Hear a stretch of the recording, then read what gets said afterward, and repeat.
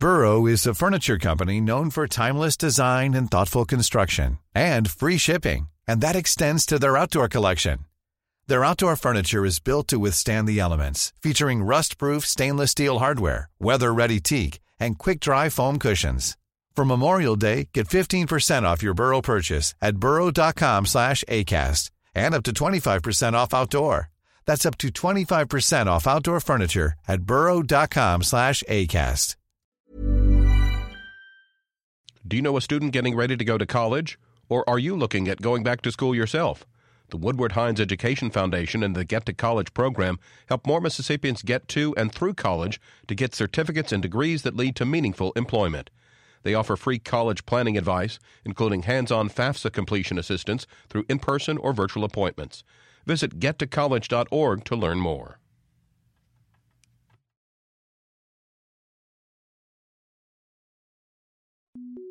Podcasts of your favorite MPB Think radio programs are available now. With any podcast app, you can search, subscribe, and never miss a second of MPB Think Radio.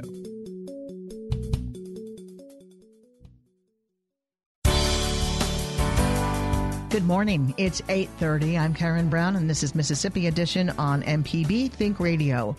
On today's show, Mississippi officials work to protect the integrity of next Tuesday's elections in the state.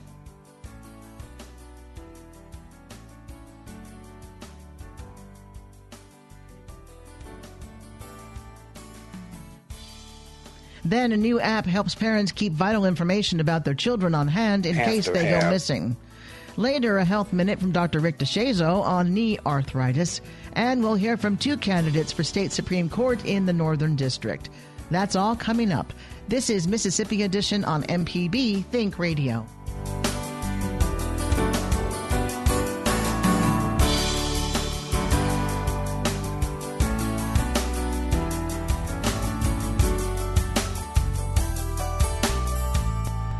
Preparation for next Tuesday's election, the Mississippi Secretary of State's office is already closely monitoring voter information and observing voter activity.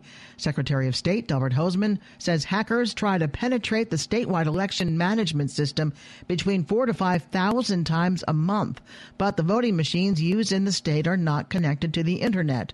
Also, an independent firm was hired by the state last week to try to break into the system, and it couldn't.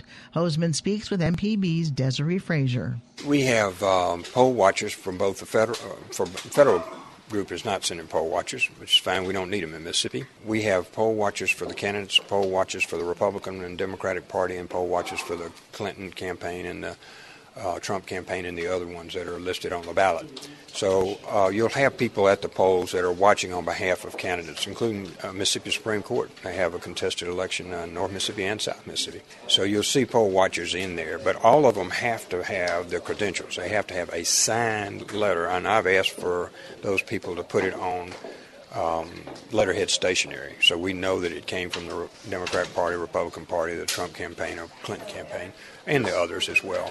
We just need to make sure that we don't have anybody in the polls that's not authorized to be there. The parties have two representatives. Every party is entitled to two representatives in every polling place in Mississippi.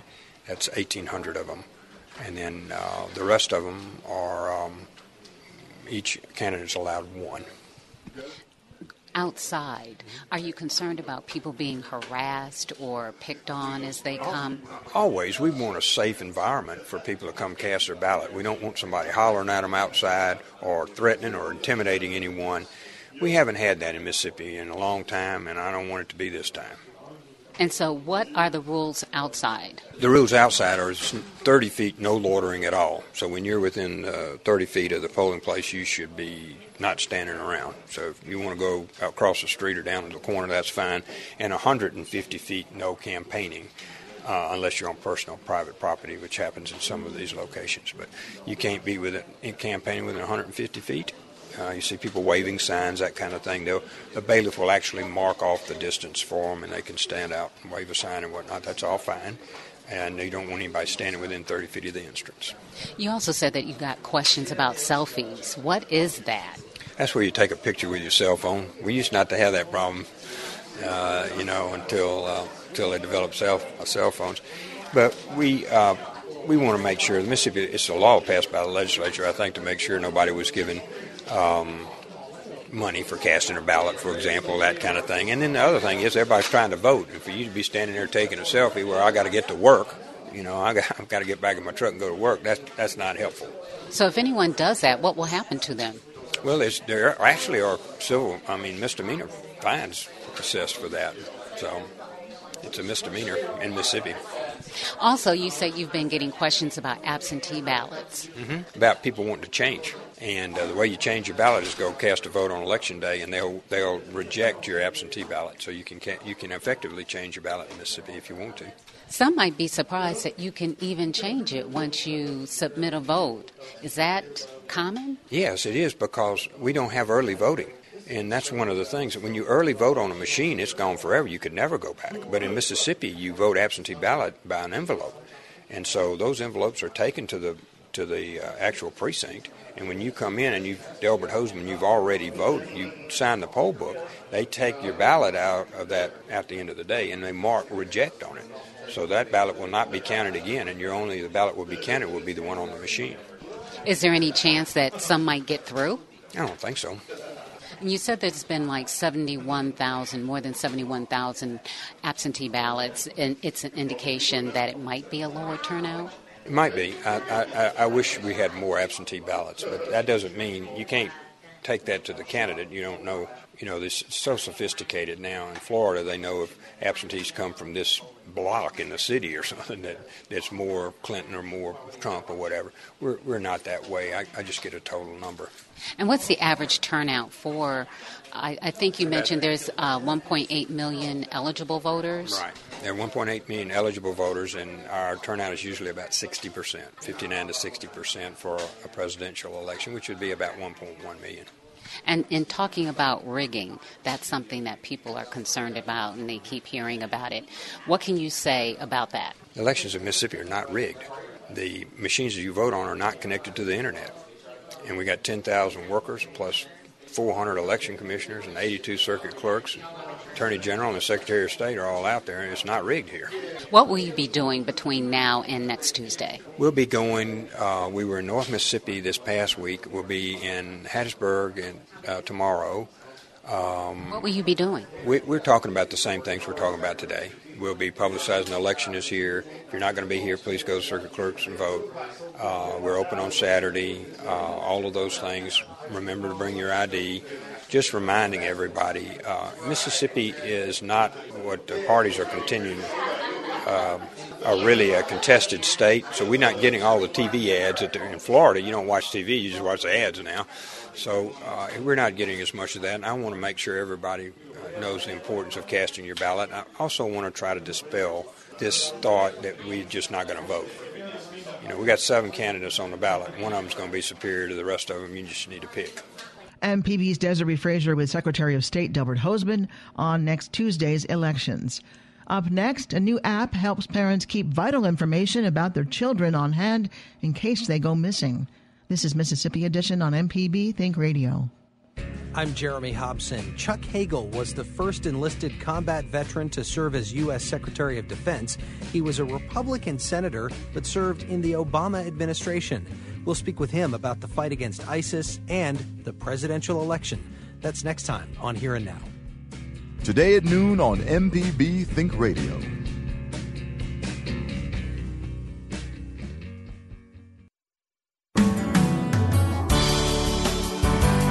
This is Mississippi Edition on MPB Think Radio. I'm Karen Brown.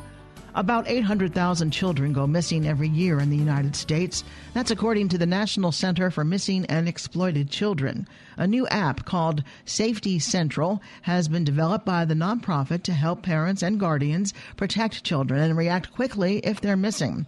We spoke with Janice Colon, Executive Director of Outreach for the center.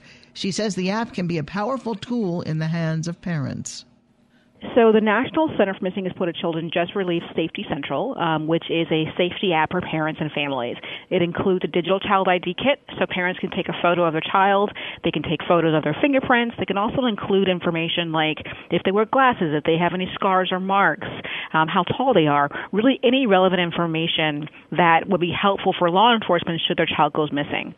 So when the information is in the app, does it go to a central location? Is it included in a database somewhere, or is it just turning over your phone to the police department saying, here's my kid and what you need to know about him? So all of the information is stored in your phone. And so if your child does go missing, there's a button in there that you can email it or you can send straight to law enforcement. But we don't keep a database of children who aren't missing. So included in the app, you can also search for missing children in your area. So if you've seen those Have You Seen Me posters, all those kids, all those images of children are included in this app. So if you are in Mississippi, if you're in Oklahoma, if you're in Idaho, wherever you are able to search for children that are missing in your area. And if you happen to see a child, you can report a lead through the app as well. Are there tips about how to keep your child safe in different kinds of situations? Absolutely. So we've also packed this app with safety information for parents, everything from walking to and from school more safely to staying home alone. And the good thing about it is that it allows us to push new information constantly. So depending on what the season is, we're able to push out additional safety information that can help you right now. Janice, is there any recommendations from the National Center for Missing and Exploited Children, for instance, about how old a child should be to be left alone by themselves at home? That's actually something that's determined, one, by the state. Usually states have laws that determine, how old a child can be when left alone. Anything ranges from like 10 to 12 years old, usually. But it's really up to the parent to know how mature their children are if they're ready to be left alone. How is the app updated? Like you said, you can search for missing children. Is that constantly updated? Are these people who have been in the system for a long time? How does that work? No, the app is constantly updated, just like you would get an update from the Apple Store or Google Play. It's updated that way, but it's also directly connected to our database when it comes to missing children. So if there's a child that's missing today, you'll see that in the app today. If they're recovered, they're removed very quickly as well, because we don't want to continue to show images of children who have been recovered, and we want to make sure that if a child is missing, we want to get that information out as quickly as possible. So it's updated very, very quickly. If an Amber Alert is issued, is that too quick to get it updated in the app? So the Amber Alert cases, you will get a notification, usually depending on what kind of phone you have. So you'll get a notification that there's an Amber Alert in your area. But since we do secondary Amber Alerts here, you also will see that Amber Alert in the app depending on what geographic location you are in. What are the biggest child safety issues? When a child is kidnapped or goes missing, is it usually the child goes off on their own, or someone they know is taking them, or someone they don't know is taking them? What's most common? There are more than 400,000 children that are reported to law enforcement every year. How many? 400,000? More than 400,000. So that's a huge number of kids. And the circumstances are varied. It could be anything from the child ran away. It could be a sort of a stereotypical abduction. It could be a family abduction. It really could be anything. And the thing about the National Centers, we don't really differentiate. If a child is missing, a child is missing. So we want to make sure we throw all the resources at that to bring them home as quickly as possible, no matter if they've run away, if they've just sort of disappeared, if they're with a family member that they shouldn't be with. We're gonna use all of our resources to get that child back. And National Center for Missing and Exploited Children, talk about the exploited. What does that mean exactly, and who's at risk? Sure. So for the last 20 or so years, we have been operating a cyber tip line, and that allows the public, ISP providers, to give us information regarding suspected child pornography, molestation, online enticement, really anything related to online exploitation. And so we take reports here and then sort of field those out to law enforcement for them to investigate. And we also are able to kind of take a look at the trends and issues that are arising when it comes to exploitation. So as a result of that, we're able to develop some really fantastic prevention education programs around that. With the advent of the internet and technology constantly changing, the risks that children face online are growing every day. And so we want to make sure that the information that we're getting through our cyber tip line is sort of funneled so parents know what to be looking for, what types of apps and websites that children are on, and how to protect them when they're on their phones. It sounds like this app, though, is most valuable for parents to put that information in about their kid, fingerprints, a photo, description, that comes in very handy. Absolutely. First and foremost is that child ID, because the first 3 hours that a child is missing are the most critical. And so if you have it already stored in your phone, you can kind of send that off to law enforcement within a moment, and they'll have that information as quickly as possible to begin that search. How can people find out more without downloading the app? Is there a website or something they can check it out and then download? Absolutely. There's more information available on missingkids.org. Missingkids.org. That's easy enough. Yeah. Janice Colon is Executive Director of Outreach for the National Center for Missing and Exploited Children. Janice, thank you very much. Thank you. Up next, a health minute from Dr. Rick DeShazo on knee arthritis. This is Mississippi Edition on MPB Think Radio. The Health Minute is underwritten by Blue Cross and Blue Shield of Mississippi. Live healthy on the go with the MyBlue mobile app available on the Apple App Store or Google Play. More information at bcbsms.com. It's good to be blue. Hi, I'm Dr. Rick DeShazo, Professor of Medicine and Pediatrics at the University of Mississippi Medical Center, and this is a Southern Remedy Health Minute. Knee arthritis causing chronic knee pain is epidemic because of our athletic pursuits and our obesity. Lots of people have chronic knee osteoarthritis. There are a number of therapies that have been suggested for this, one of which is the injection of hyaluronic acid into the knee, sort of oil, to grease the joint up. A recent meta-analysis suggests that the placebo effect is largely responsible for the benefit of this and that it's really largely ineffective. Another favorite is glucosamine, which you can get from the drugstore with chondroitin sulfate, and a recent clinical trial compared that to celecoxib, also known as Celebrex, which is a prescription nonsteroidal anti-inflammatory agent. And guess what? At 6 months, the improvement in pain with glucosamine chondroitin sulfate plus Celebrex was no different than that from Celebrex alone. So I don't think that works very well. In a few people, it seems to work better than others. It's safe. If I was going to try something, I would go the nonsteroidal rate. But remember, if you take a nonsteroidal like Naproxen or Leve, the like, you have to take a stomach protector if you're going to take it for more than several weeks because it will cause stomach ulcers. For more health tips and medical information, listen for Southern Remedy each weekday at 11, where the doctors are always in. For MPB Think Radio, I'm Dr. Rick DeShazo.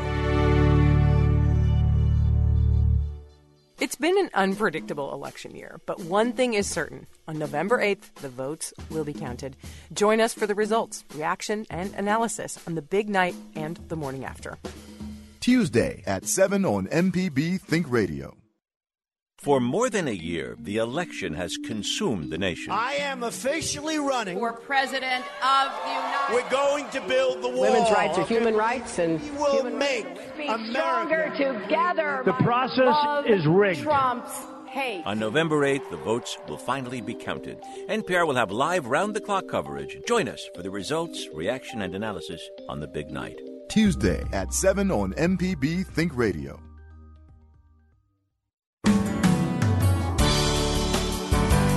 This is Mississippi Edition on MPB Think Radio. I'm Karen Brown. Next Tuesday is Election Day. In addition to voting for president, Mississippians will have a chance to cast votes for the state's 4 congressional seats and state Supreme Court. This week, we're examining the races for Supreme Court. Today, we look at the Northern District, which has 4 candidates, by talking with 2 of the candidates, John Brady and Steve Crampton. First, John Brady.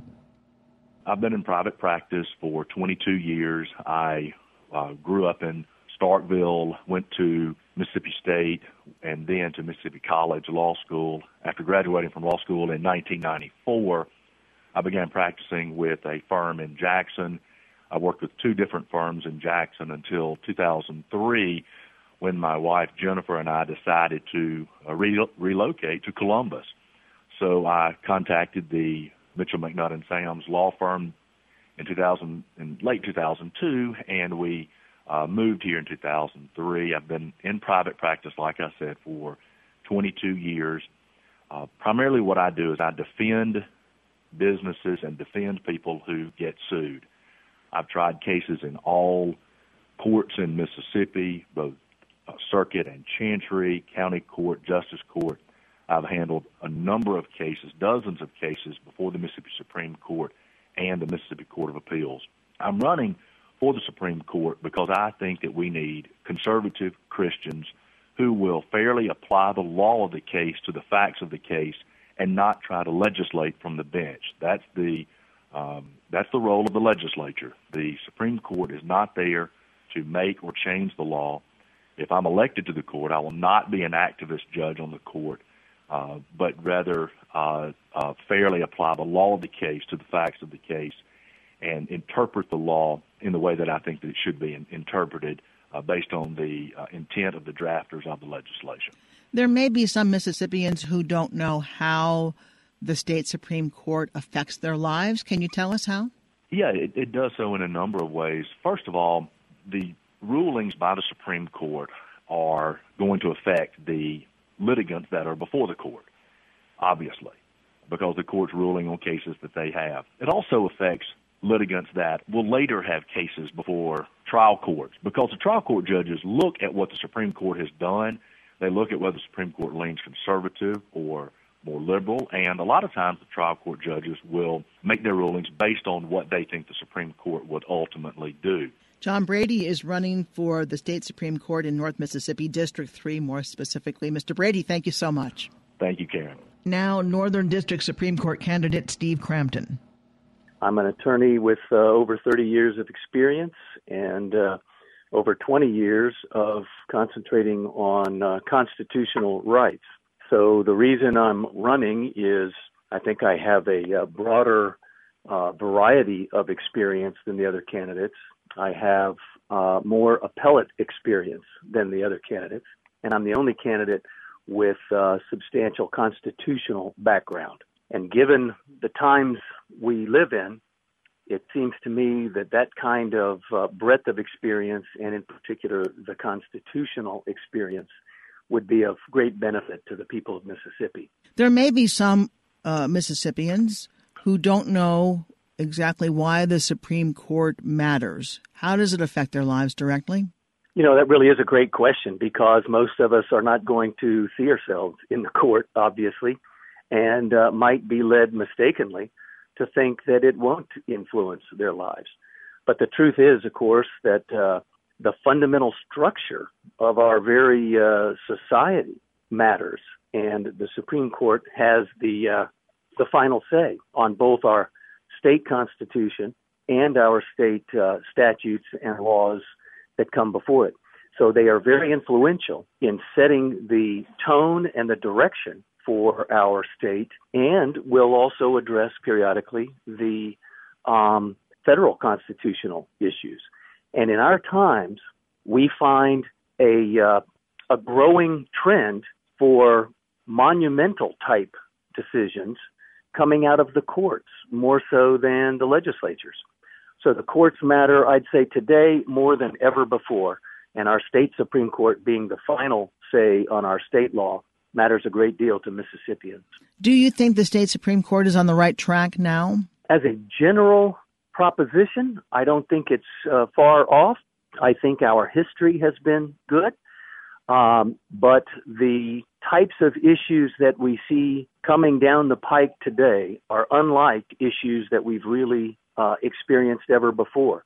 And to that extent, I think we need people with a depth of experience and background that we may not have ever really required before. Steve Crampton is running for the state Supreme Court seat in District 3, which represents North Mississippi. Mr. Crampton, thank you very much for your time today. Karen, thanks so much for having me. You have a great day. Longer versions of the interviews will be available on our website later today at mpbonline.org/Mississippi Edition. Tomorrow we'll talk with Northern District Supreme Court candidates Bobby Chamberlain and James T. Kitchens. Coming up after Mississippi Edition, it's Fix It 101, Everyday Tech, and Southern Remedy. And remember, if you want to catch the show outside the broadcast, just search for Mississippi Edition in your favorite podcasting app and listen whenever you like. I'm Karen Brown. Join us again tomorrow morning at 8:30 for the next Mississippi Edition, only on MPB Think Radio.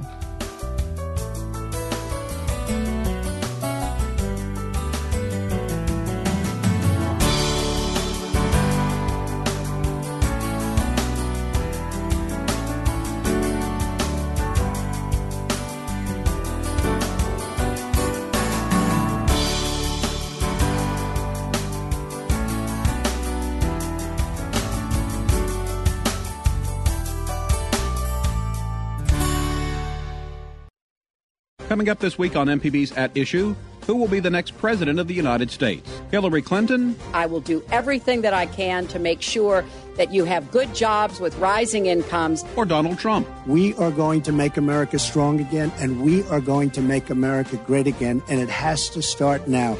The race for the White House is in its final lap. Republican Austin Barber and Democrat Brandon Jones break down the candidates on At Issue this Friday at 7:30 p.m. on MPB TV. You know, this has been an unpredictable election year, but one thing is certain. On November 8th, votes will finally be counted. Join us for results, reaction, and analysis on the big night and the morning after. Tuesday at 7 on MPB Think Radio.